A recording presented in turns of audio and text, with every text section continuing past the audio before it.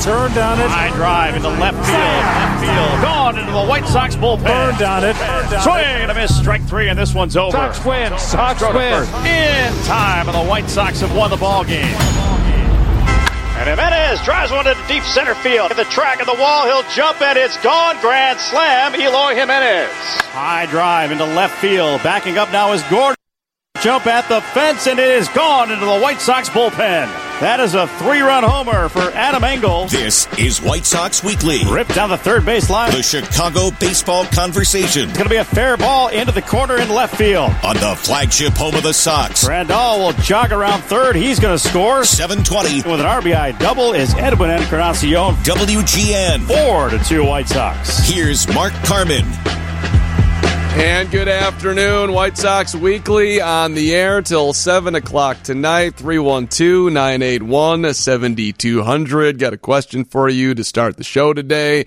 What are you most excited about, White Sox fans, after 4 wins in a row, a 5-4 record?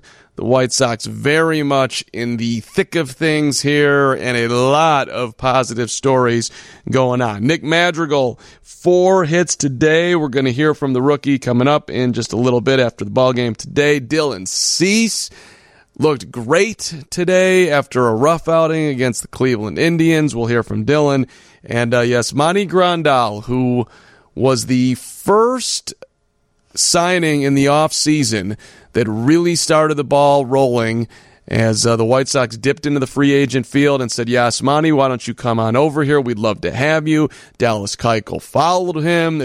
Edwin Encarnacion came along, and the rookies have been coming along as well. Now, a lot of diciness around baseball right now. The Cardinals, with more and more cases, haven't played all weekend. When will they be back on the field? Who knows? The Marlins are trying to return to play. Right now, the Cubs and the Pirates are in a rain delay, and it's like, how do you survive in baseball rain delay theater nowadays? Do you just sit in the dugout and not be in an enclosed space to try to keep yourself safe, even though you're doing all the testing? So there's just a lot that baseball still needs to figure out. Double headers now, 7 innings apiece, that's what they've been doing in the minors for a long time. So that's what we're going to have now in the majors, which I think is all fine, but it does feel uneasy at best that they will get through the season, but fingers crossed that somehow, some way we will, and everybody will stay safe. 312-981-7200. I'll give you what I'm most excited about in a second, but I'm looking for some White Sox enthusiasm today because I know it's out there. Marty in Barrington, thank you for kicking us off. You're on 720 WGN. You feeling good, Marty? Marty? Yeah. Marty, keep your radio down. Go ahead, my friend. Welcome to White Sox Weekly. Can you hear me? Yeah, I got you, Marty. Go ahead. Okay, I have a question about Madrigal's third or fourth at bat. Okay. He swung at 2 outside sliders, and he was down in the count, and then he bunted up the first baseline and it went foul. Okay. I don't know if I saw that wrong, but now it wasn't a sacrifice situation, certainly, but nonetheless, I didn't think that a foul bunt.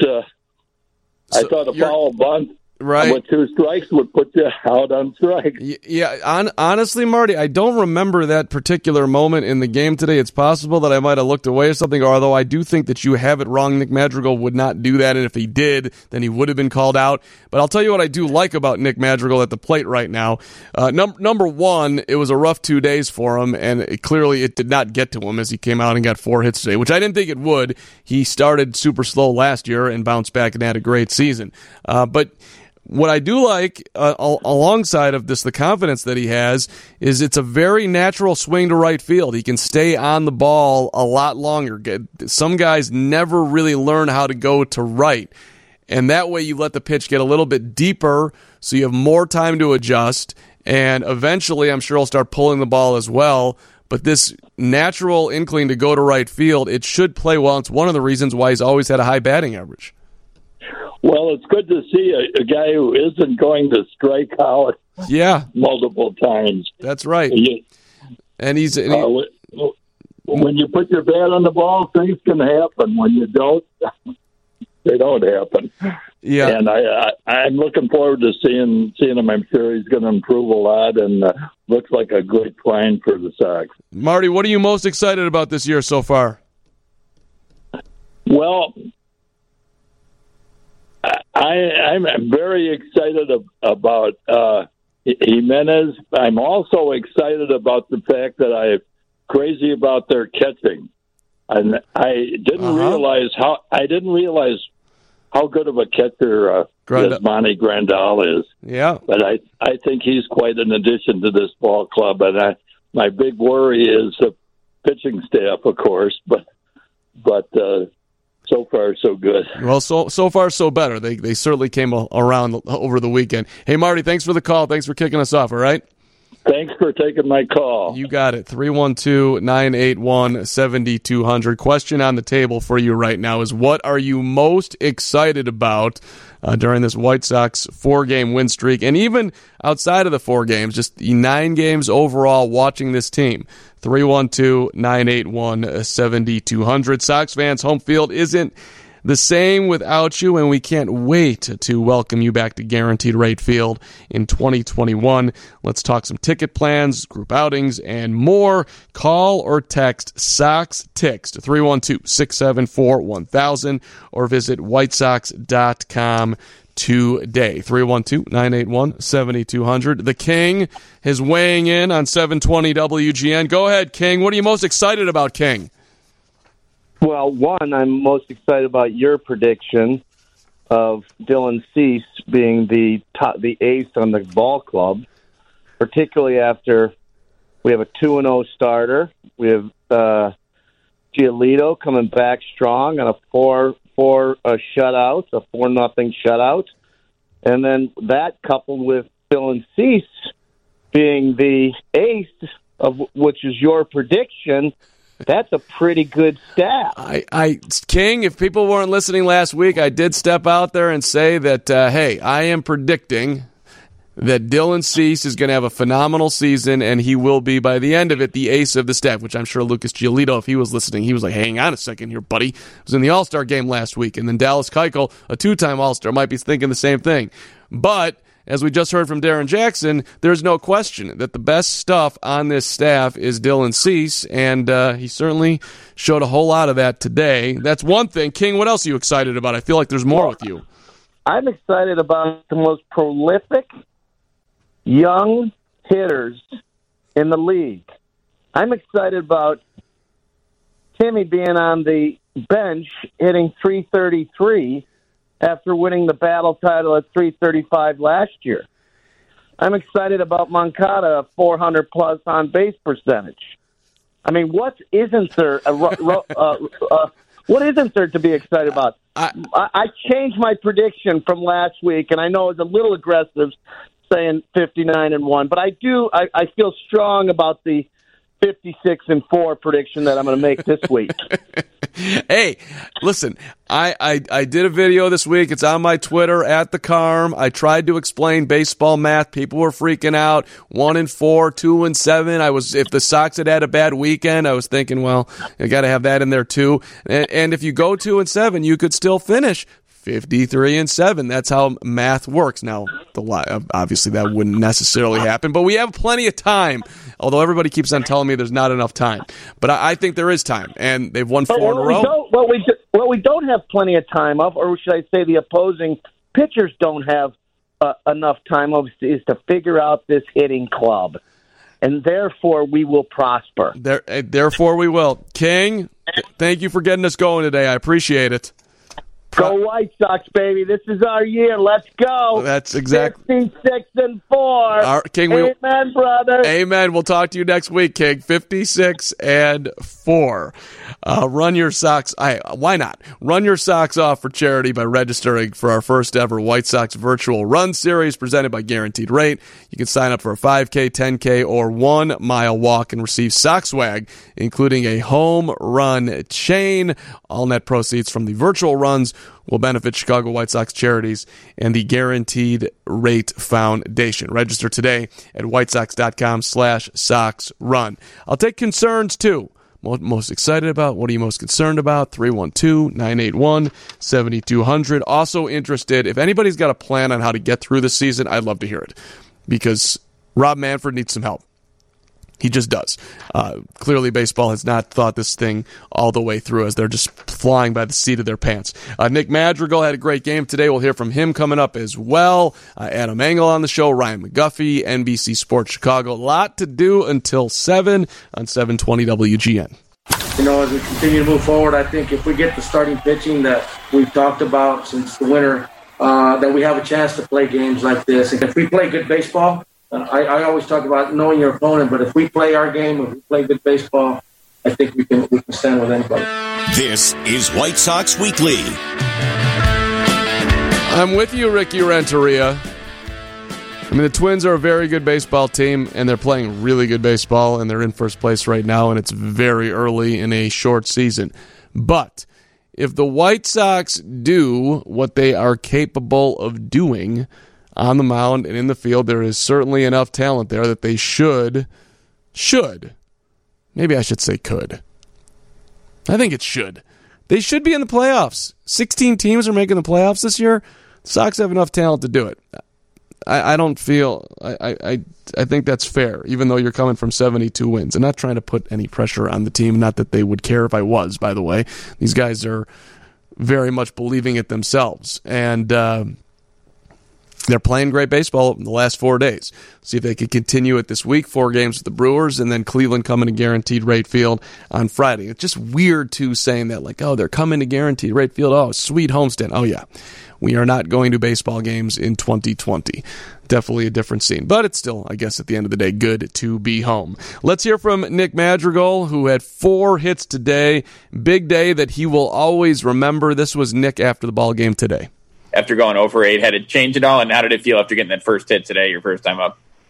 Yeah, I mean, I don't think my mindset changed at all. I felt like I was seeing the ball pretty well. It just wasn't, nothing to show for it. I tried to stay positive. I wasn't getting down at all. I was kind of just, thinking it's going to come around, just trying to, it's hard though when everyone knows that you hadn't got a hit yet, so they kind of joke with you, and then the pressure builds up, and once I saw that first one falling, I felt like a weight was lifted off me, definitely.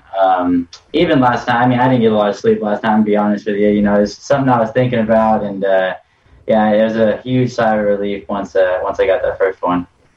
Well, let's take it to the last at-bat. How close you think you got to your 5th hit there? Gosh, I thought that one was through, and then I'm curious to see a replay on that. I thought it was going to be close. Gosh, yeah, I was hoping that one got through. I was shocked he made that play. At the end of it, I kind of just laughed about it, but it was close. Nick, can you talk about being held back those 6 days, but also that the White Sox know that you're a gritty player, and even somebody like Ricky, who you said you wouldn't shake hands with as you sent down, appreciates the fact that you're a gamer. Yeah, that was tough. Once they told me, it was kind of, hard to hear. Once I went down to Schaumburg, I kind of, I stayed positive. I knew, my time would come. I followed the team really closely. I watched every single pitch of every game, and, I was hoping it would be soon, and, just a couple of days in. But, it was definitely tough to hear, to be honest with you. Does it feel good knowing that they have strong belief in you, even though, it didn't seem that way just a few days ago? Yeah, it does. It does. I understand that, there's a plan for everything. Even Leary, once he started the year at second base, he did a great job. So, the team didn't really miss a beat at all, I think that's one of the special things about this team. No matter who you put out there, there's a lot of talent on the roster. Even on the bench, I feel like there's a lot of guys that would be starting on other teams that are, sitting for us. So it's just one of those things, it was tough to watch, but I knew the team would be all right no matter what, if I was there or not. On the Luis Robert single, that's another kind of aspect of your game you bring, and that was you don't see that a lot, and even though it was a little bit left center-ish, but you just have a great read off the bat on where that one was going.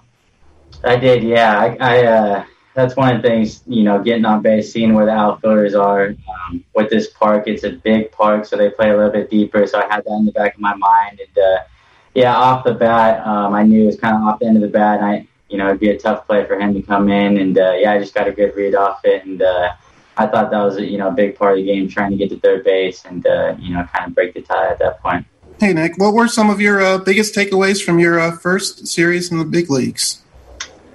Yeah, it was great. I think there wasn't anything I was too shocked about, or overwhelmed or anything like that. It was kind of what I thought it was going to be as far as the competition and stadium and things like that. But it was great just to be able to put the first one away, and I'm excited for the future.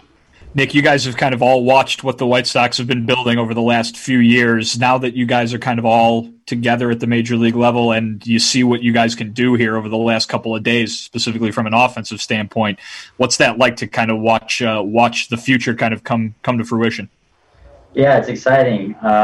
You could see immediately how much talent is on the roster, and to be out there with those guys, it's a lot of fun. And I really don't even think all of us have clicked at once yet. There's been glimpses of, some guys getting hot, but I'm excited once everyone kind of clicks on the same game, and there's a lot to look forward to. Playing off maybe the opposite of what Bruce asked you, Nick, you're disappointed to get sent down, but pretty much the first day that Ricky talked to us when you're called up, he said, "You're here to play every day." How heartening is that to know that you're pretty much a guy that went from Schaumburg now is going to be plugged in pretty much every day in the lineup? Yeah, it's great to hear from him. I was hoping to hear that at the beginning of the year, but once he said it a couple of days later, it was a good feeling. That was one of the things they said once I went down. Is just once I, got here, they would, be looking to me for a big role on the team, and it's definitely comforting not having to worry about, if I don't do well today, or are they going to go with me and things like that. So, that was huge. Nick, just because we didn't get a chance to talk to you after the first game, what was it like? You faced Bubic in college for a lot 2 years later after all the kind of the improvements you guys have made in pro ball. What was it like to face someone like that again? Yeah, it was kind of funny to see a familiar face out there, facing him in college a lot. And, he had a great game. It was just one pitch that went bad for him, and I thought he looked really good.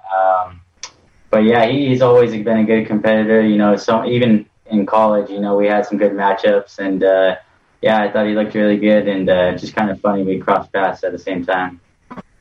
Nick, would baseball be better off without those service time issues? And, because, great young players like you and in the past, Chris Bryant, have to sit for a certain amount of days, even though the teams don't want to do it?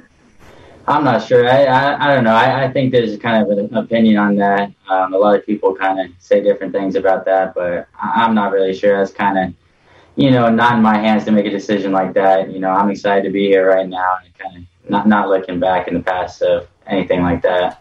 So there we go, Nick Madrigal after the ball game today, and I'm going to bring back a cut from Ricky Renteria on Friday night, which was interesting that when Nick Madrigal found out that he was being sent down, he did not, in the least bit, hold back his reaction.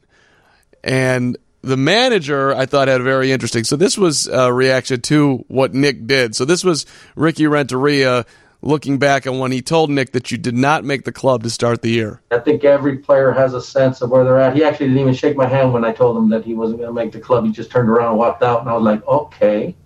But that's the competitor. That's the guy. As players, as former players, when you see a player react a certain way, you understand it. You get it. It's one of those things that you love about a competitive nature. There's something that comes with seeing somebody that has a chance of fulfilling, hopefully, a huge promise in his ability to perform. And it was no indication of who he is. It's just that he's a fighter, and he wanted to make this club. And having lived all of that, you kind of understand the whole process, and you kind of you got to be willing to embrace that, because that edge that he has is what's going to propel him to move forward in a hopefully very positive manner. So I thought that was really interesting, because there could be some managers out there who, excuse me, young man, did you just walk out on me even in a pandemic? No shaking of my hand or hey, Skip, thanks so much. Can't wait to be up here someday. Whatever he would say, he just walked out. And Ricky didn't take it personal, and he actually liked it. Like, oh, well, this guy is super competitive. He's the exact type of player that I want to have on my team. So I just think that speaks a lot to Ricky, and it speaks a lot to Nick. And I bet someday down the line he might have a chuckle about, I just walked out on him. And maybe I shouldn't have done that. But in the moment, that was the honest Nick Madrigal. I feel like I belong on this team. I'm not saying anything other than just walking out. I'm extremely disappointed. So, little moment in White Sox time this year. And you just heard it in Madrigal's postgame. I wish that I had been here at the start of the season. He wanted to be here on opening day. So, he's here now, and I think clearly he is here to stay. White Sox Weekly continuing till 7 o'clock. We got Adam Engel coming on up here, 312-981-7200 if you want to jump on in. It's 720 WGN.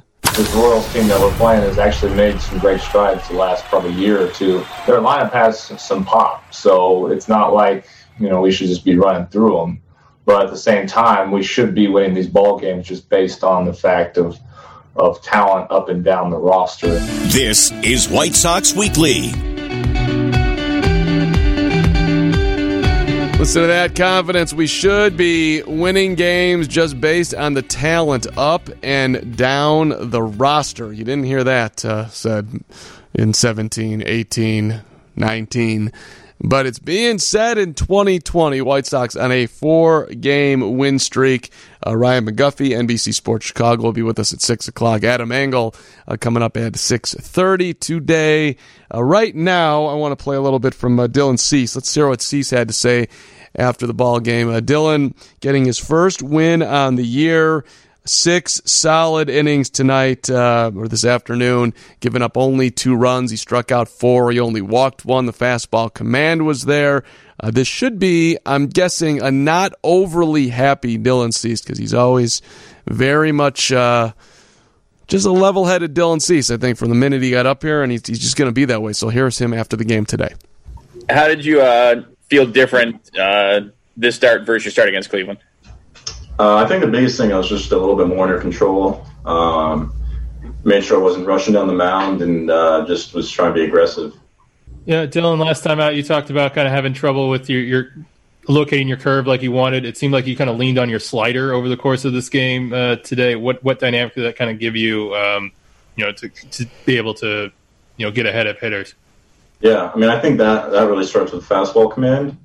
Fortunately, I was able to throw my slider for strikes today. Well enough to where they weren't really able to sit on it or, sit on the fastball either. So just having a second pitch that you can utilize like that is definitely huge.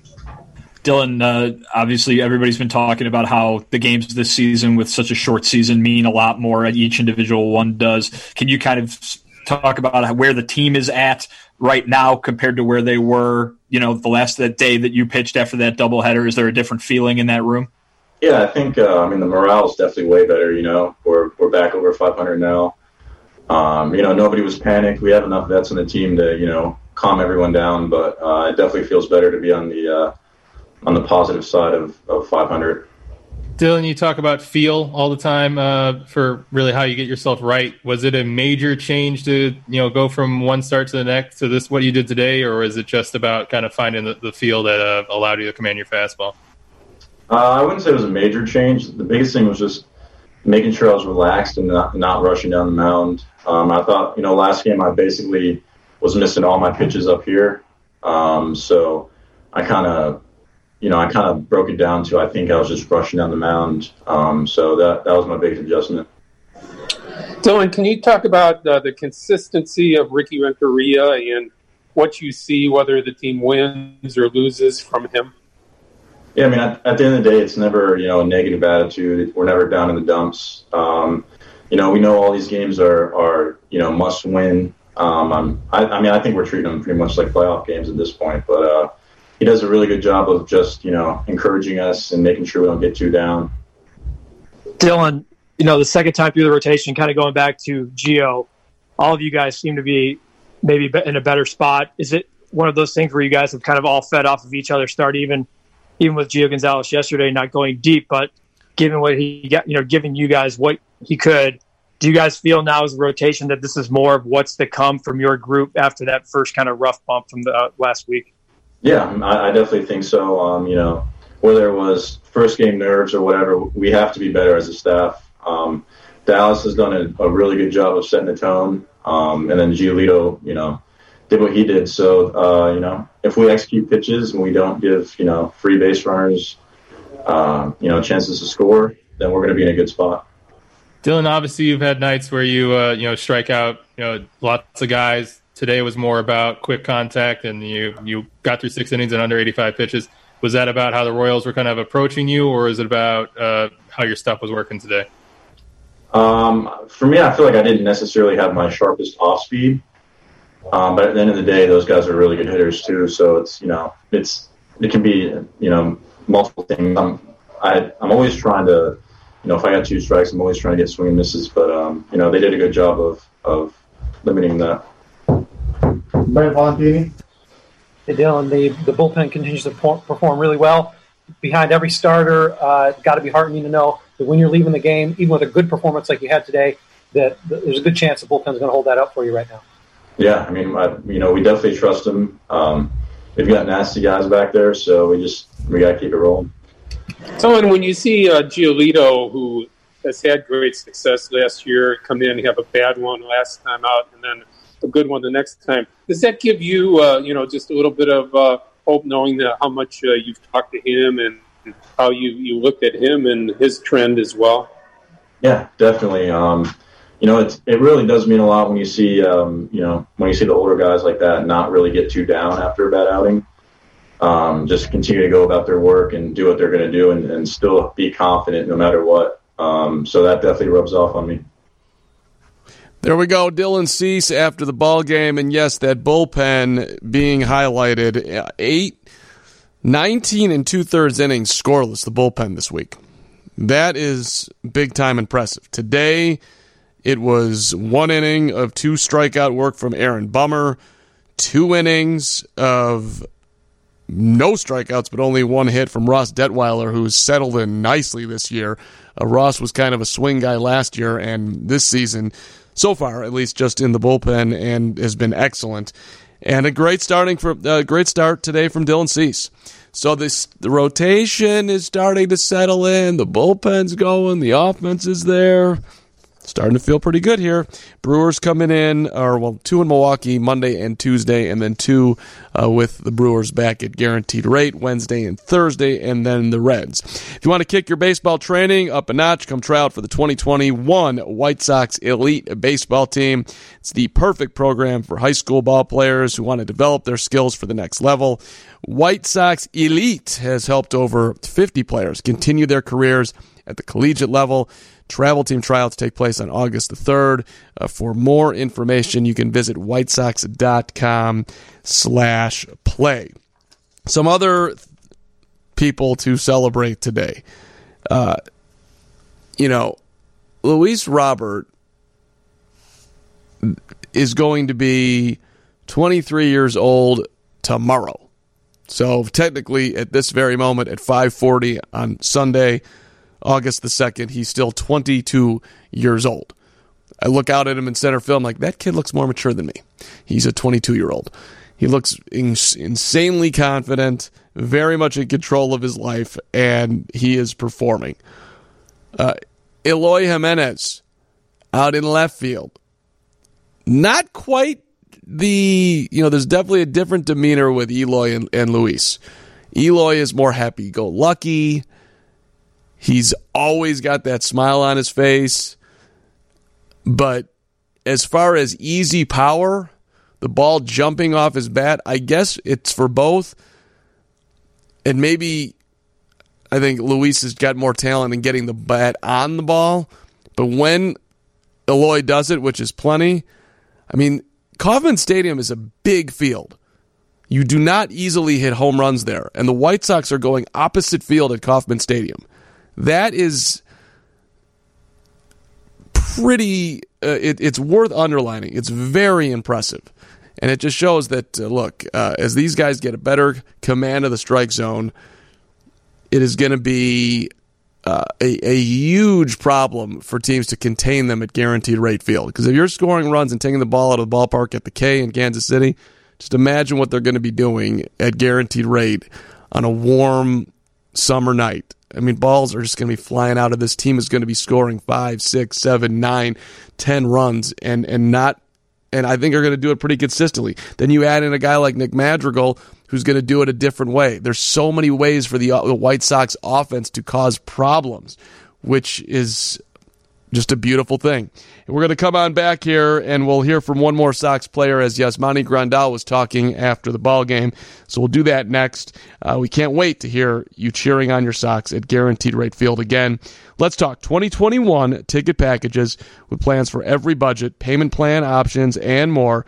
You can call and or text Sox Ticks to 312-674-1000 or visit whitesox.com today. 312-981-7200. It's White Sox Weekly on 720 WGN. 1-2 in the air to right field. That's going to get down for a base hit. The first big league hit for Nick Madrigal. As Mendick will stop at second. Madrigal with his hands in the air saying, all right. And they'll get that ball into the dugout. Hopefully the first of many in a White Sox uniform for Nick Madrigal. First of 4 today, nearly was 5. Great play by Salvi Perez over at first on a hot shot from Nick Madrigal. Now, he didn't scorch the ball every time up tonight, or this afternoon, just for the record. But he found some green all over the ballpark today, and he got himself on 4 times. And, hey, however you do it, it works. And Nick Madrigal with a day to remember today as the White Sox beat the Royals 9-2. One guy who's been playing some great baseball after a tad bit of a slow start is Yasmani Grandal. And, the White Sox have an abundance of catching going on right now with Grandal and McCann. Yasmani with the head on the baseball a bunch of times today. He was 3 for 4, had 3 RBIs, and this was him after the game. Yasmani, Dylan Cease, he kind of struggled to find his fastball command his first time out. What did you see that was different or improved for him today? He was more aggressive. He pounded the strike zone, made pitches when he needed. Against a kind of team like Kansas City, they like to swing the bat. The fact that he came out and pretty sure he could have gone 7 if need be. He did a really good job of just making the pitches when he needed and making sure he wasn't missing over the strike zone. Yasmani, that was a really tough take you had at full count to drive in a run. Is that just gut, or is there a sense at that point in the game already of the strike zone to know you're going to get that call in your favor? In the past few series, there's been a few calls that have gone the other way. So at some point they got to go my way. I'm not gonna start swinging outside the strike zone just because I'm getting a few calls here and there being made on me. I was going to stick to what I wanted to do against that certain guy, and if he ended up giving it to him, great. If not, I was going to take my walk. Yasmani, before the season started, everybody was talking about, how important it was to get off to a good start, how much every game means in this 60-game setup. We've seen how quickly things can change from going from a tough start for you guys to now a bunch of wins in a row. How do you kind of assess where you guys are at this point? I think we're in a pretty good spot. I think the first 2 series, it was more of a trying to feel each other out. Even though a lot of these guys have played together for a while now, we have a lot of young guys who haven't been in the big leagues for a while. So it's almost like a brand new team if you can think of it like that way. But I think we're getting a sense of what we can do and how we can help each other out in different situations. How is the team had a slow start, but it's only 5 games, obviously, before your guys are able to turn it around. But is it a different vibe when there's a shortened season and the urgency to kind of turn around a slow start? Yeah, I mean, I think when we were talking about turning around, it's starting to learn how to make adjustments. Obviously, Minnesota got on us early for 2 games, but we went right back at them. We ended up losing the first game, but we started making adjustments from then. But the Indians, same thing. Ended up winning the last game, and we kind of saw and started feeling exactly what we needed to do in certain situations, so that we're not giving up outs, where we're getting on base, we're making pitches. So yeah, I feel like making adjustments through from one series to another, or from one game to another, I think is going to be the biggest thing. Yasmani, yourself, you had a big debut in the majors. It wasn't Nick's first game, but he had a 4-hit day today. Does it ever get tired of seeing a young guy like that have such a big explosion real early in their career? Oh no, I want all of them to have a great first game. Even though if they don't, it's much better because it keeps them working. And it's not to say that Nicky's going to work no matter what, but at least it keeps him in the game. It keeps him thinking. It keeps him trying to figure out what he wants to do, how he's going to make adjustments, and it's all a learning curve. So the fact that he was able to come out today and make the adjustment and come out with 4 hits is great. Yasmani, what do you kind of make of this lineup after what it was able to do these last couple days? We all know we can hit. We all know we can swing it. We're going to slug. But the fact that we started realizing that if we get on base, it's going to be easier for us to get on a roll, I think that was huge. After one guy walks, the other one gets a base hit, and then you got men on first and third. You're starting to put pressure. Guys start missing, and you start hammering down. So I think that was one of the biggest things and one of the biggest changes that we did from the first 2 series to this one. Yasmani Grandal, after the ball game, 3 for 4 today with 3 RBIs and the on-base percentage at .375. I thought one of the interesting things he said there, look, I know the strike zone, and if I'm gonna take a pitch that's just off the plate and they're still gonna call it a strike on me, it doesn't mean that I'm going to change my approach the next time up or the next game. Maybe he would that day if the home plate umpire is giving an extra 6 inches off the plate. It could be something that he would adjust to. But he this is a guy, one of the reasons why the White Sox wanted him is because he will work the count, and he's going to give you a quality at bat. The batting average might not be over 300, but his on-base has always been excellent, and he's got the power as well, and plus, he's very solid behind the plate. White Sox beat the Royals 9-2. They're doing this, by the way, without Tim Anderson, who did get hurt on Friday night. Let's hear from Tim real quick here. Hey, Timmy, what exactly did happen? How did you get hurt on Friday? I think I just, kind of slipped from under myself a little bit, but no, I don't have a time to tell you, but I will be working to get back, so I don't know how long that will take. Yeah, so it was weird. He was struggling with a couple of ground balls, then he slipped on the grass, and now on the 10-day injured list. Tim Anderson won a batting title last year, hitting .335. He was at the top of the order. A lot is being asked of Tim Anderson. The White Sox don't really have a traditional backup at shortstop. Leury Garcia, who had 4 hits yesterday and missed the game today, apparently somebody in his family, not exactly sure who, passed away, so he was given the day off to be with his family, which obviously was way more important. But as far as on-the-field stuff, he's not really a shortstop.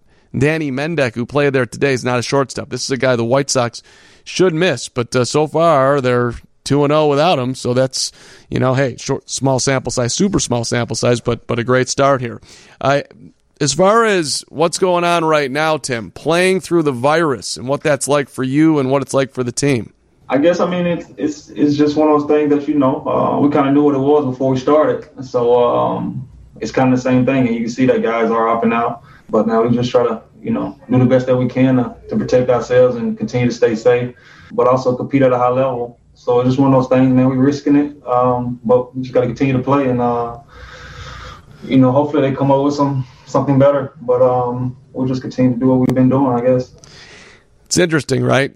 We're risking it flat out. No mincing words right there. We are risking it. The Marlins are risking it. The Cardinals are risking it. All of Major League Baseball is quote-unquote risking it. They want to play. They make a lot of money to play. We want to watch. The owners are trying to recoup as much money as possible. I think it makes sense if this week goes like last week went, with Miami and St. Louis, and if we add in more teams and more divisions, you've got the East, now you've got the Central. The White Sox are supposed to play a ton of games against the Cardinals, and they're playing against a ton of teams who play the Cardinals a lot. When is St. Louis going to be completely clear of this? I don't know. How do you make up the games? I don't know. It seems to me that you almost have to take a breath and figure out what you can do as far as creating some level of bubble to get through the rest of the season. Or maybe you just go to a College World Series, Major League Baseball style. I don't know. At some point, it almost starts feeling like Survivor out there. It's a bizarre thing to see how this goes every single day. A couple more from Tim Anderson real quick. What are you hoping? Because he mentioned what MLB doing something. What does Tim Anderson hope MLB does? Yeah, at this point, man, we're open for whatever, everything to continue to keep us safe. So, whatever they got to add to the bucket is definitely helpful. So, all we can do is continue to test and continue to, try to, stay safe from each other, and but also continue to get better and keep working. And don't forget the ultimate goal. Whatever they can add to the bucket. Whatever additional security measures you could take, whatever other hoops you want us to jump through, we're willing to do it. We want to play. I mean, right now you've got to take your temperature at home, then you take your temperature when you get to the field. They've got all sorts of safety precautions going on. I will say this. It's odd to me that when there's a meeting at the mound that you, for whatever reason, the entire infield shows up. Do we really need the shortstop and the second baseman, the first baseman, and the third baseman? Do we all need to be here? Now, they've all been tested, and they all should be testing negative and all that stuff. So, in theory, it shouldn't matter, but I still don't understand, does that make sense? I don't think it does. And I also would do, because it was talked about how you have to have 6 feet between the pitcher and the catcher when they're communicating. Well, that's not going on. They're right next to each other. So, I would make the batter go all the way back to the backstop, and then I would enforce the 6 feet. Now, this probably is not going to matter at all, but that's what I would say. When there's a meeting at the mound, the batter goes all the way to the backstop. You go stand over there, and you two are this far. I'd put a box in front of the mound, and you're on the mound, and you guys can talk from this distance, and you can put your glove in front of your mouth, and nobody, in theory, could hear. That's what I would do to make it a little bit safer. All right, coming up after 6 o'clock, Ryan McGuffy, NBC Sports Chicago, news in 3 minutes, 7:20 WGN. First pitch to Franco. A little nubber. It'll be fielded by Madrigal over to first in time, and the White Sox have swept the Kansas City Royals. Big game today for Nick Madrigal, who comes through with 4 base hits in his first run batted in. And the White Sox will celebrate a 9-2 victory over Kansas City and head over to Milwaukee. Yes, indeed. 4 wins in a row. White Sox back over 500. Everything feels right in the city. 6:08 Sunday night, White Sox Weekly for 1 more hour. Adam Engel coming up at 6:30. But right now, I think we might have the biggest White Sox fan in the state on the line. He's also the senior producer at NBC Sports Chicago. He's on the White Sox Talk podcast. He goes to sleep with a White Sox pillow. He's got Southpaw cuddled in his arms. Oh, my gosh. Yes, I'm telling the truth here, Ryan McGuffy. I think you're a little envious. You want some? Come on. Come on.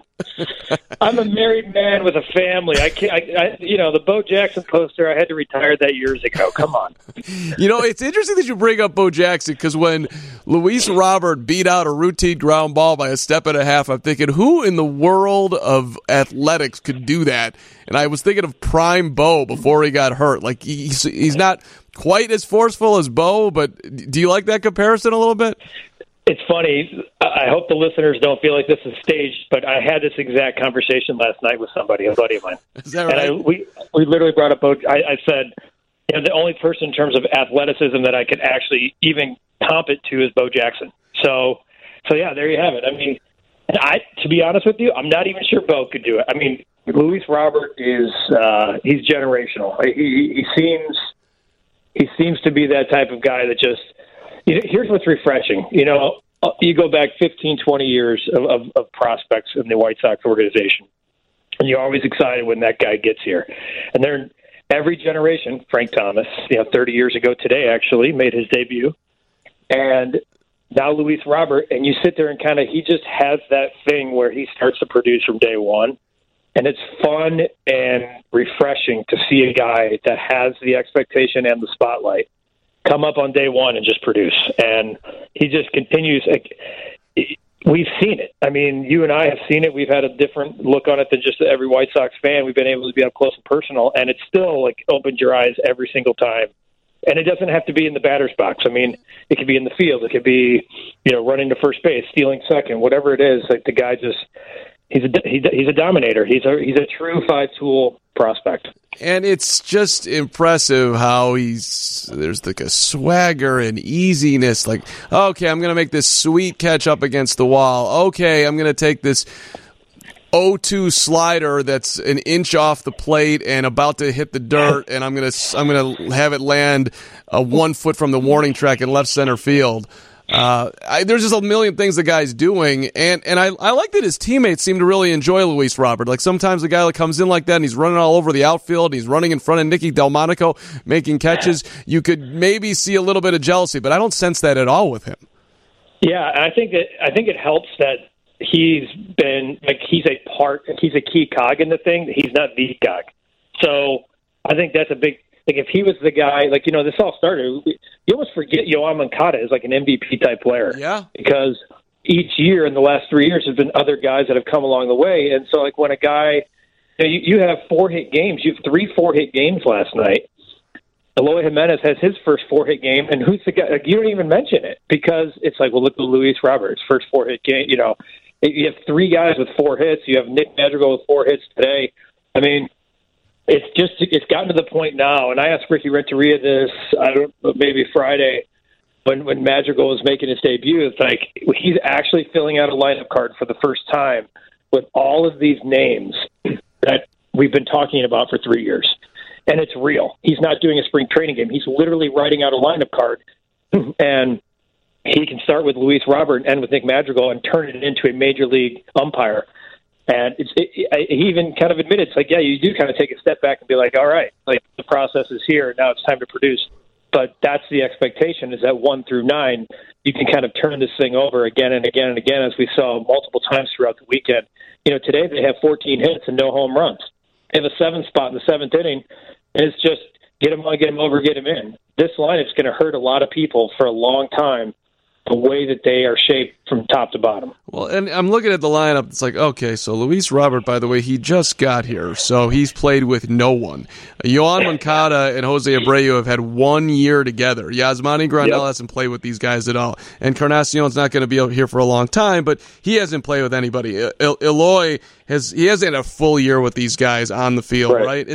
So it's just everything's brand new. I mean, it's basically a brand new team that's, we've heard all the names, but as far as them actually playing together, I just think it needs to be underlined. This is the first time, and we're 9 games in the middle of a pandemic season. I mean, think about what it's going to look like down the line here.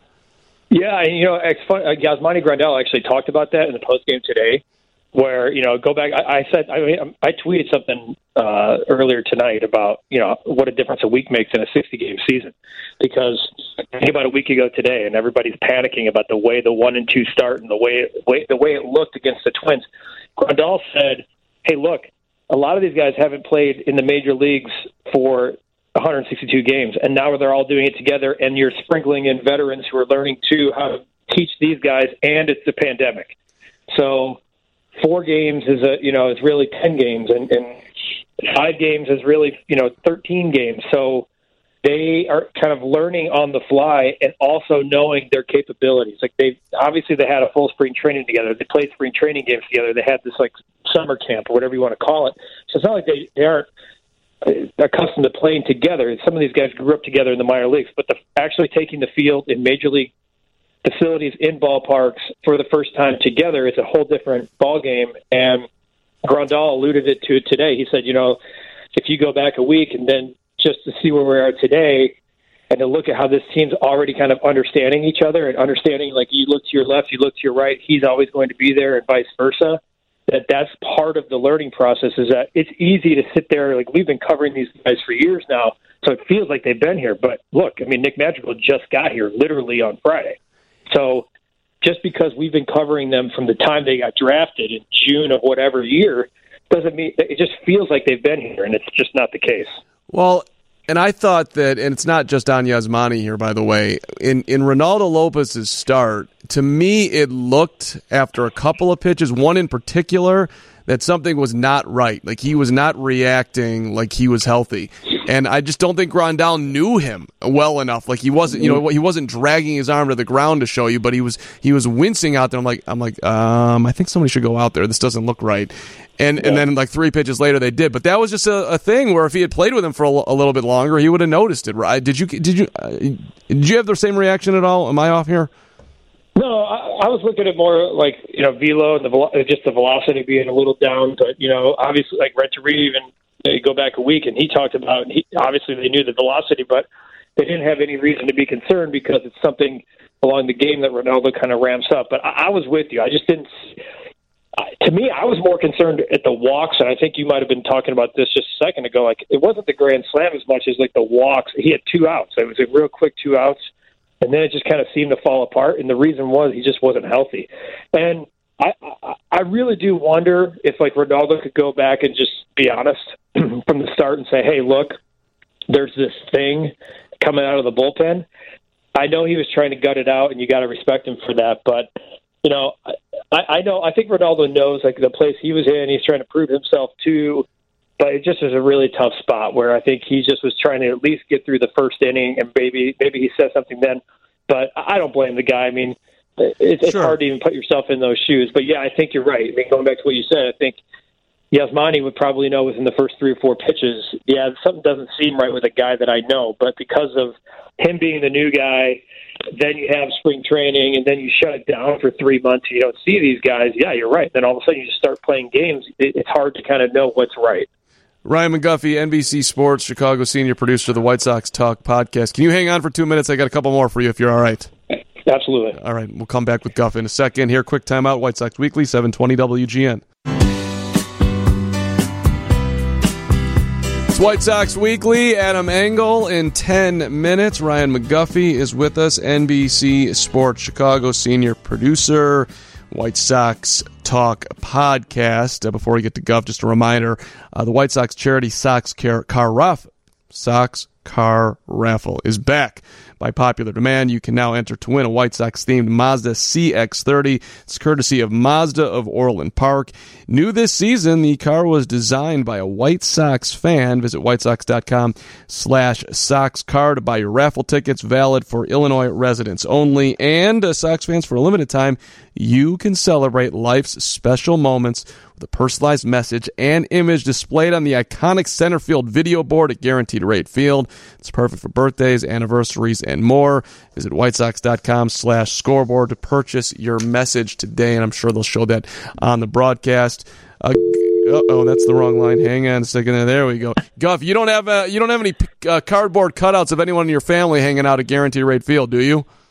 Not yet, but I'm guessing that's probably not going to be the last time we saw them last weekend. So after how successful it was, we'll have to see. I might have to make one of you, Carm. I think that would there was one at Cap. I don't know if you know this. There was one at Cap back from his coaching days in that serious? first series against the Twins. Yes, He's been calling himself Fat Cap on social, so let's just say it was Fat Cap. Yeah, he was definitely amongst the 1,500 fans that were sitting in the cardboard sections of Guaranteed Rate Field. So. Hashtag take that. All right. Love you, Cap. All right. So let me ask you a question, because I made a prediction last week on White Sox Weekly. I'm going to assume you were not listening, which is better for this segment. Who do you predict, Ryan McGuffy, at the end of the 60-game season, assuming we get through this, fingers crossed on that, obviously, who do you think will have had the best year of any of the White Sox starters? Wow. Are you talking about lineup, or are you talking about pitchers? No, it's strict rotation. I'm sorry. Of anybody in the rotation between... So, do I get the benefit of the first 9 games, or are you just asking me this? Yeah, but no. Sorry for all the disclaimers. You get to see what you have seen. Absolutely. Your prediction is today. I'm gonna stay with the guy who's been the most consistent. I think that was Keuchel, and he's not going to be the guy that might have the lowest ERA or the most strikeouts. I just think he's going to be the guy that is going to be every fifth day the most consistent. So I think we're going to see. I think we're going to get a lot more of the Lucas Giolito that we saw the second time out as opposed to that first time. I think Dylan Cease is going to be, hopefully, more of what he was today. I think against a better lineup today, he could have gotten in a little bit more trouble. But the way he was locating his fastball was certainly encouraging. So I'm going to go with Keuchel just because of consistency. He's got that, we keep hearing the Burley comp, but I just think what he's been able to do from a veteran anchor, they've needed this guy, a guy like him for the last couple of seasons, and to have a guy like this going forward, I'm going to make a lot of South Side, North Side. They don't like the comps, but I think there is a little bit of Lester there with that acquisition earlier this season. So give me Dallas Keuchel. The numbers might not show that he had the best year. He might have the best WAR, StatCast, and all the other analytics may tell you otherwise. But give me Dallas Keuchel. So I think that's a very smart, reasonable, intelligent play. I just used some synonyms there. But I said Dylan Cease, Ryan McGuffy. I'm predicting the breakout year, and of course that did not look great after Tuesday night against Cleveland. It looks better today. What do you think of that prediction? I don't think it's bad. I'm with you on he's going to take a huge jump. And I do think that Dylan Cease can be... I think he can be a 1A or a 2 in a rotation. The way he composes it, his composure on the mound is the most under control of certainly top 5 guys I can think of on the mound. He obviously we know about the yoga and everything that he does, but he is very much in control of everything he's doing on the mound, which I love. Everything's just so easy. I mean, I've never seen somebody throw a 90-mile fastball that's just so effortless. So I like your prediction. I just hope, to me, with him, and we all know this, his ERA is hovering around 9.5 in the first 2 innings. It's all about the first 2 innings for him. I think the entire game for Dylan Cease rides on those first 2 innings. And if he's under control in those first 2 innings, he wasn't under control and he wasn't locating in his first start. And I think that the result was not surprising. Today was also not surprising. He was very much under control and it showed. Have you done a deep dive on his yoga practice? Am I missing something here? Other than the fact that he does yoga, what do I not know that you know? Oh God, he's a huge yogi. That's what his jersey number is. The 84 is a yoga. It might have been I forgot exactly. It's the number of yoga practices or something. I mean, that's 84 is not by mistake. And he meditates daily. He meditates before you start. I have pictures from when we were in the Dominican Republic with the prospects where he was teaching the other guys about earthing. So yeah, this is a way of life for him. This isn't just something that he applies to baseball. He applies it 365, 24/7, and it's very much a part of his baseball career as well. The 84 is definitely a yoga type. I have to get down. It's some kind of yoga number. I know that for sure. I mean, when I've talked to him, and obviously when I hear him on Zoom calls now after the game, there is a certain level of focus that Dylan Cease brings that is certainly not normal. But it's also, there's a directness to his answers. Hey, Dylan, you and Lucas, you kind of are both, you're sort of similar in this. You're both very intelligent. I can see why you would say that. And then just, And that's the answer. That's it. I mean, right. I can see why you would say that. Yeah. you have to. He's a peel the onion type of guy. He knows. Like I've done so many things with him, where I think a few times I think he's like, well, okay, so what you want me to do here after I've asked the question for the third time in a different way is you want me to taste myself, and I'm like, yeah, a little bit. I actually want you to talk positively about yourself. I think he has that. He doesn't like talking about himself. He doesn't like talking about success. He just likes to he looks at himself as just one of the 25 guys on the team. And, if he's 15-1 with a 2.5 ERA, let's hope that happens. I think he's going to have to talk about himself, but he's a very plugged in and intelligent, smart guy. So yeah, very much into the yoga and yogi principles. I love it. All right, Ryan McGuffy here, senior producer, NBC Sports Chicago, the White Sox Talk podcast, with us here for a couple more moments, 720 WGN. All right, let's do some nitpicking here. Things that you don't necessarily like. I'll name a couple. Is Ricky overusing Evan Marshall and or Aaron Bummer? Have you had that thought? No, I haven't had that thought yet. Ask me in a week, but I think right now, They put themselves in a little bit of a hole at 1-4 that they needed to have a 4-game win streak and kind of have. I mean, they had to win 2 out of 3 in Kansas City. I think everybody kind of thought like they have to sweep. And I think in order to do that, you might need to go to guys a little bit more often. It would have been nice to stay away from Bummer last night, I'll be honest with you. But the way that game was starting to kind of get, I think you don't blame them. You got to go to the guys you have. And keep in mind, they did have 2 off days this week. They had Monday off with the rain out. They also had the Thursday off day. So, no, I will disagree with that one. Okay. I didn't think you needed to use him today. It was 9-2 at that point, and maybe you'd already gotten him up, and then now you're getting somebody else up. I get it. But sure. It just seemed like a little bit of an overkill. The other thing that I'll nitpick Luis Robert for 1 second. Is it going was it going to catch up to him that he literally, and Steve Stone has underlined this beautifully, I mean, he's trying to end the at-bat before the at-bat starts. He's swinging at the first ball all the time. I'm wondering if that'll catch up to him. I mean, look, Tim Anderson won a batting title hitting .335. Is Tim Anderson Luis Robert? No. But Tim Anderson doesn't walk, and everybody complained about that, and how did that work out? So I don't think Luis Robert walked for the second time today. I don't think he's ever going to look. You're going to look at the end of 162 and see, a huge walk number there. He's an aggressive swinger. He's an aggressive guy at the plate. But the one thing that we know about him is that the teams that have tried to fool him with off-speed pitches like they did with Eloy last year, it's not working. They're going low and away. He's going low and away. His ability to kind of stay on a pitch, even when he is fooled, is incredible. He had a double last night that reminded me of Frank Thomas. Yep. Where he stayed with it. You know what I'm talking about. He followed through and he had that one-hand swing, and that ball almost got out of the ballpark. It was crazy.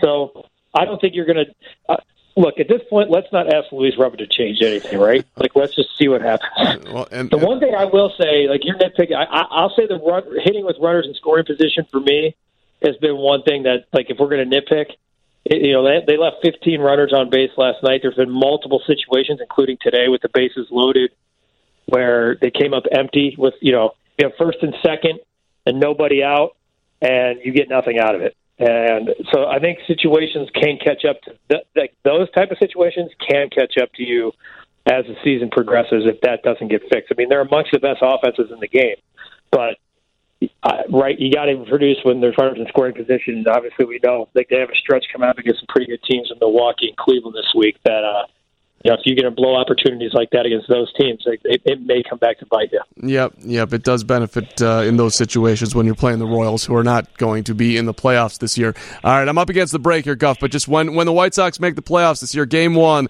who's leading off? With all due respect to Tim Anderson, Luis Robert, my man, Luis Robert. And you know what? Adam Engel, who's coming up on White Sox Weekly here, phenomenal guest, phenomenal guy. He's had a hell of a start, so stay tuned for him because I know he's one of my favorite people. So I'm excited that you have him because he's a great guy and he's had a great start in 2020. My radio talent man right now, just giving the tease. That's right, Adam Engel coming up next. Ryan McGuffy, you're the best. Thanks for being on, man. Anytime, brother. We appreciate it. NBC Sports Chicago, Guff with us here.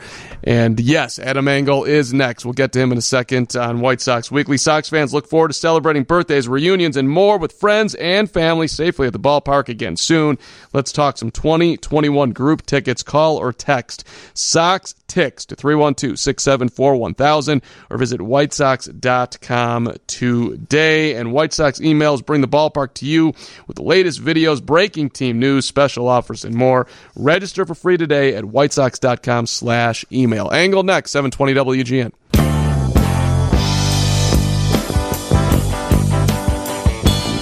It's 720 WGN, and with one of the positive, exciting stories of the young 2020 season, which doesn't feel that young, even though the White Sox have only played 8 games. Adam Engel, you're hitting .333. You've hit 3 straight. You're making plays in right field. You're hitting 3-run bombs, the only runs of the game on Friday night to win a ball game. Not a bad start to 2020 for you, sir. Yeah, it's been a lot of fun. We've won our last 3 games now, so as long as we're winning ball games around here, everybody's happy.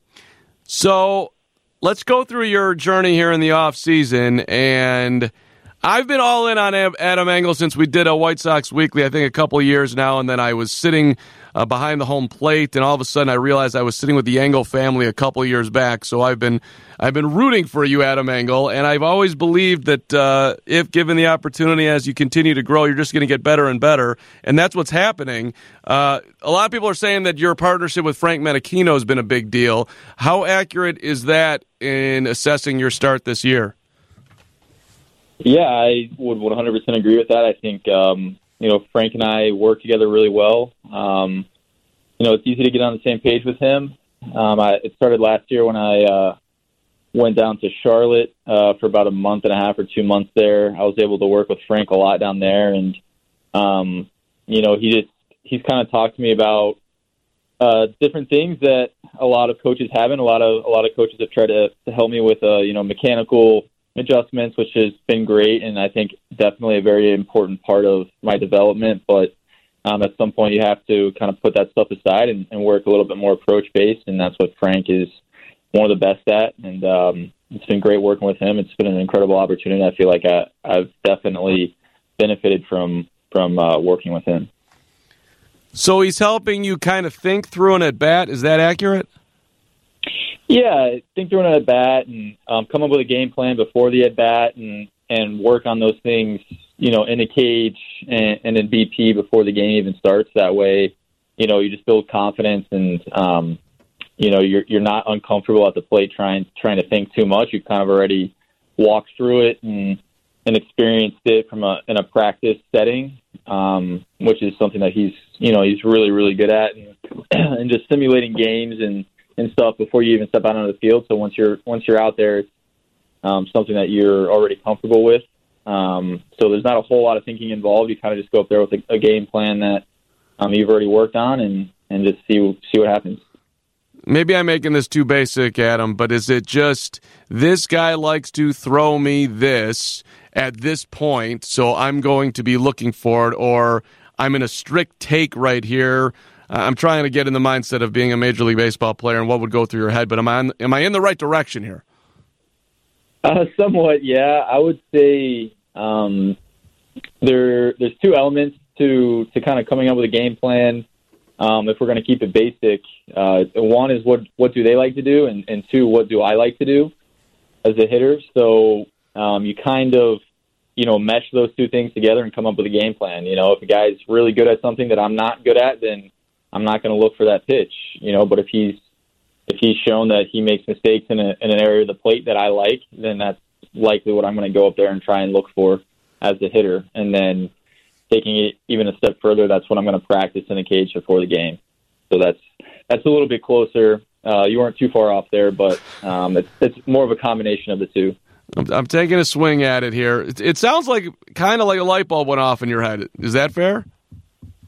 Yeah, I would say so. I feel like the approaches are really good and sound, and they definitely help. But for me specifically, I think it's kind of freed me up to move a little bit easier at the plate. When you're thinking mechanically, it's hard to move free, and that's kind of what the swing is a loose movement. And when you're thinking mechanics and you're trying to get your body to move a certain way in such a short time window, it's really difficult to do. And that's kind of what I've been doing most of my career up until, maybe the last, I don't know, however many at bats. But as I started working with Frank, it's been a little bit more approach based. So, and again, I think my coaches in the past have contributed to where I'm at mechanically now, which has been great. And, I really appreciate all the things that my other coaches have done for me from that standpoint. You can't have a really, really good approach and a really, really bad swing and have success, So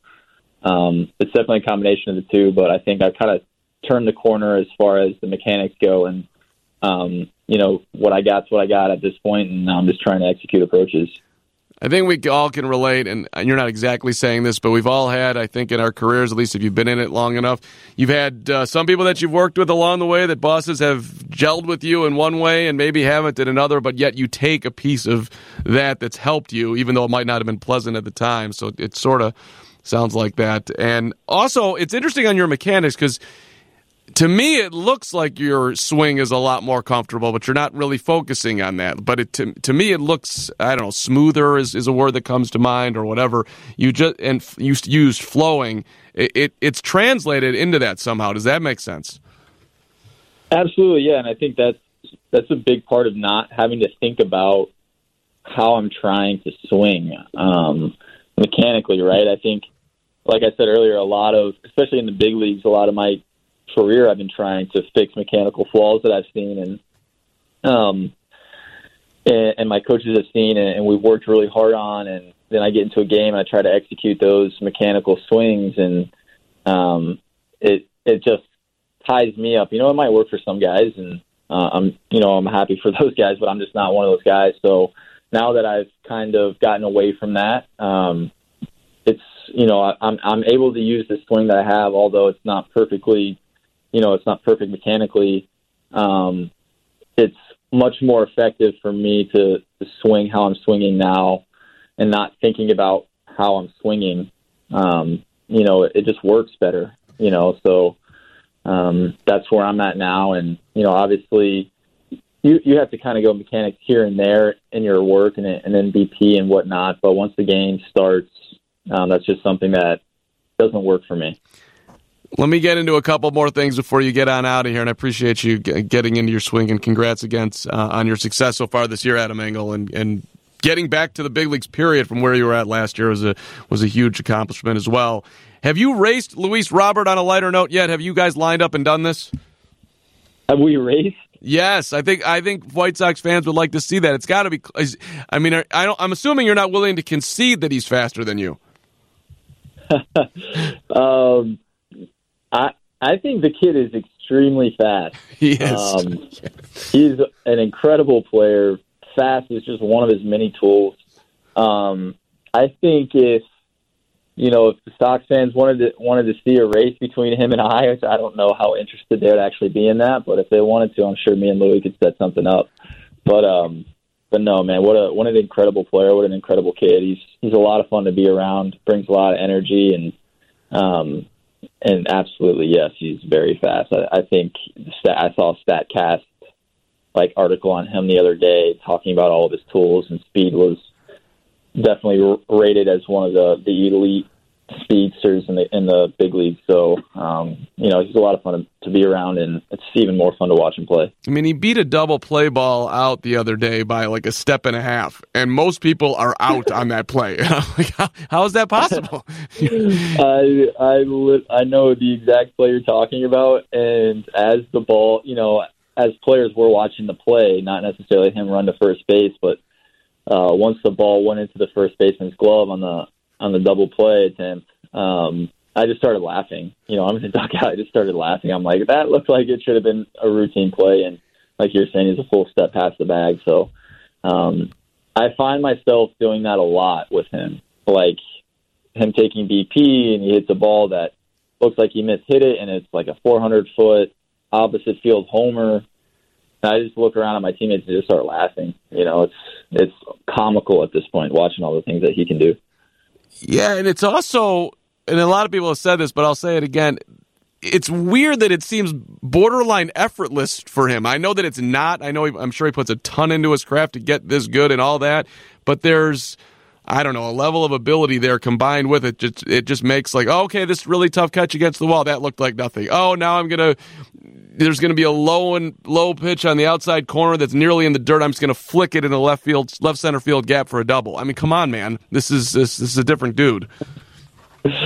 Yeah, absolutely, 100%. Is he physically gifted? Yes, but getting to come to practice with him every day, the kid works like crazy. He truly is an elite worker, and he is putting in his time and his reps and a ton of focus behind what he's doing and all of that. So, does he have the ability? Does he make things look easy? Absolutely, but it's not just because he's a Mike level or a Mike Trout level talent. He's also got that Mike Trout work ethic. So, I was talking to Frank yesterday in the dugout. I'm like, this kid is going to be special. He's just got to get some experience. He's got to get some at bats under his belt. And what we're seeing from him now is incredible, but it's only scratching the surface. So, I think Sox fans should be really excited about watching Luis in the future. And just hearing his teammate, you, talk about him like this, it's obvious that he's doing a lot of things right in that clubhouse as far as not being all about himself and being a good teammate. Yeah, great teammate. He's fun to be around, man. He's got that infectious personality. He's trying to learn English the best he can, which says a lot. So he's just a lot of fun. He is a good teammate. He tries to talk to you the most he can.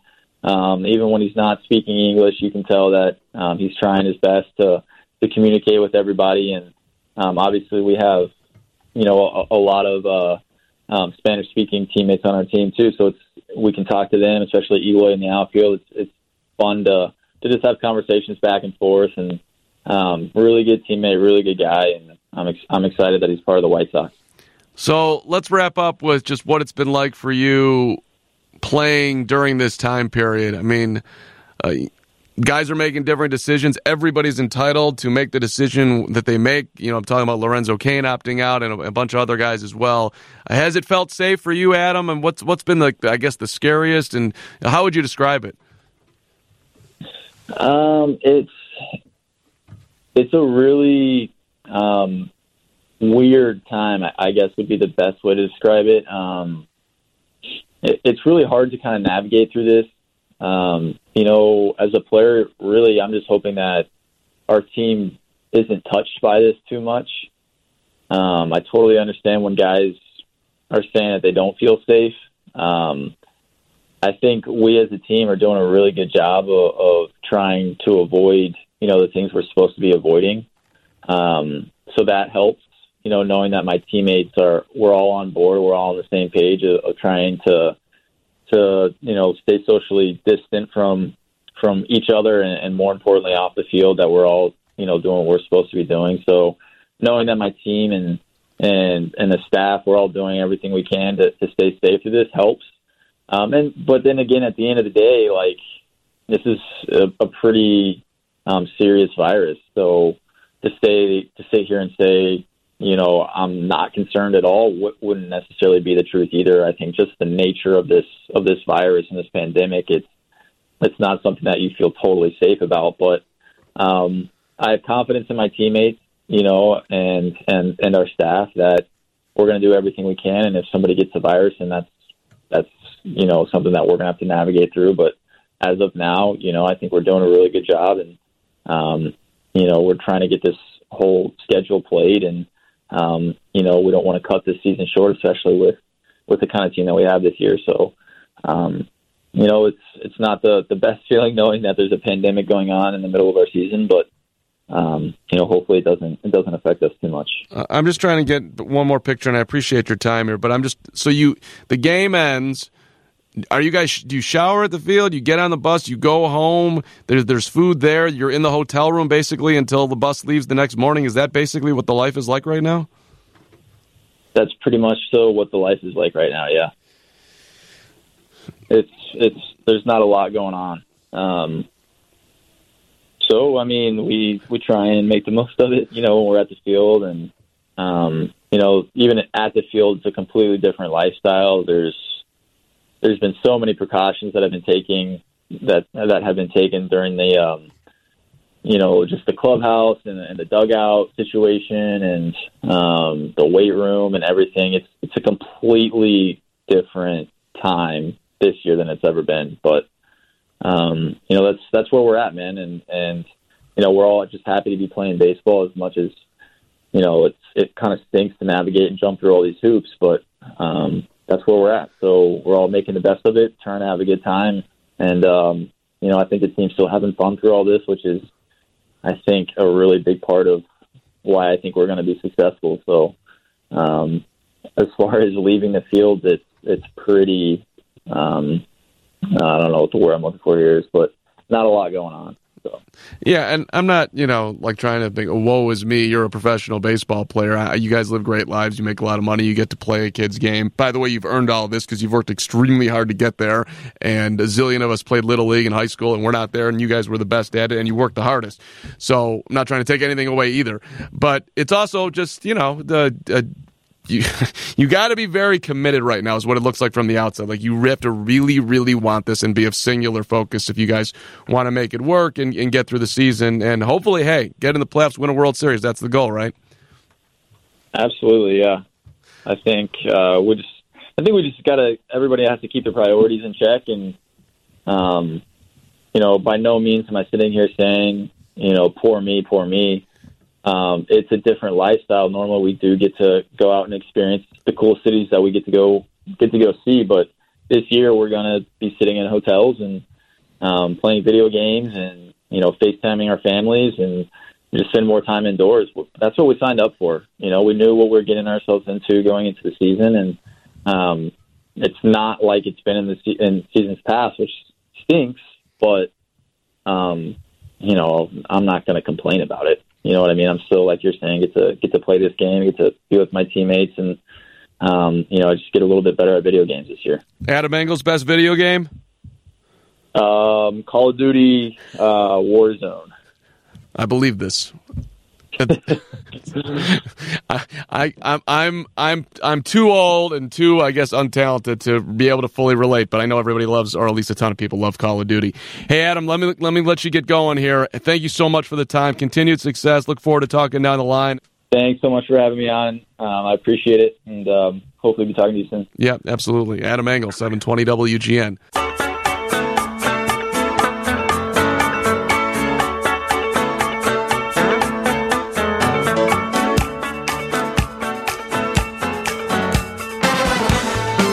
White Sox Weekly, wrapping it up. Hope you had a great Sunday. Thank you for putting on 720 WGN. Peter Greenberg's Eye on Travel coming up at the top of the hour. Tennis fans out there, I do feel it is my duty. Andy and DJ brought it up on the broadcast today that I'm the tennis guy. Well, there was a championship that was played today in World Team Tennis. I'm just getting the email here that our Chicago Smash was in it. The finals at the Greenbrier in West Virginia, but we did lose to the New York Empire by 1 point, 21-20. The King Trophy came down to a dramatic finish, and we did come up 1 point short. Give it a great run, the Chicago Smash, and all of us on White Sox Weekly want to thank you for your efforts to try to bring a title to Chicago. How much do you enjoy Adam Engel? I hope you enjoyed that interview as much as I enjoyed doing it. I did it. We talked to Adam before the game today. Obviously, if you were listening at the start, he's talking about the White Sox being on a 3-game win streak, which is now a 4-game win streak.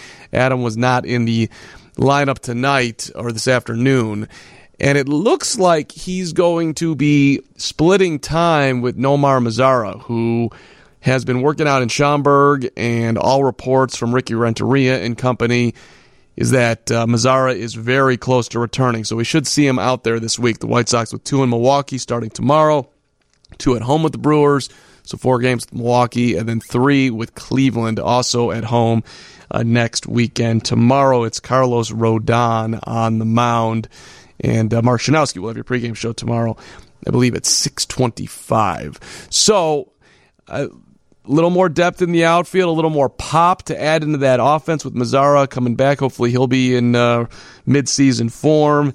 And it'll be very interesting when Tim Anderson is able to return, what Ricky Renteria will do at the top of the lineup. Ricky saying before the game on Saturday, after Tim went on the injured list, that he was just trying Luis Robert out there.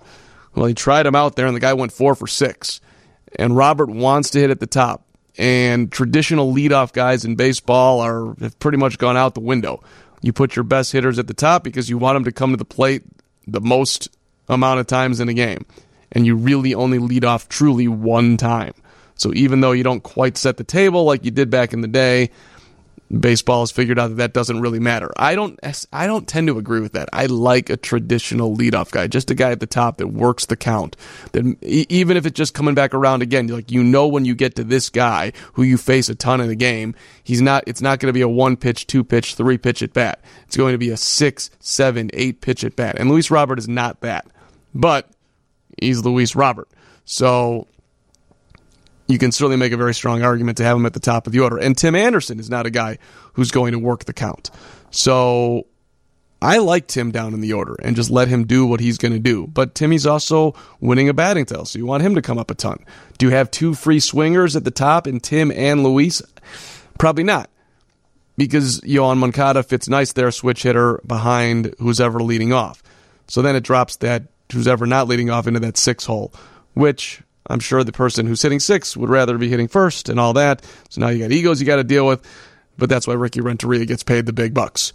Thank you so much for listening today. We appreciate it. Curtis Koch, thank you so much for producing the program. Adam Engel, thank you for being on. Ryan McGuffy checking in as well from NBC Sports Chicago. It was fun to talk to Guff.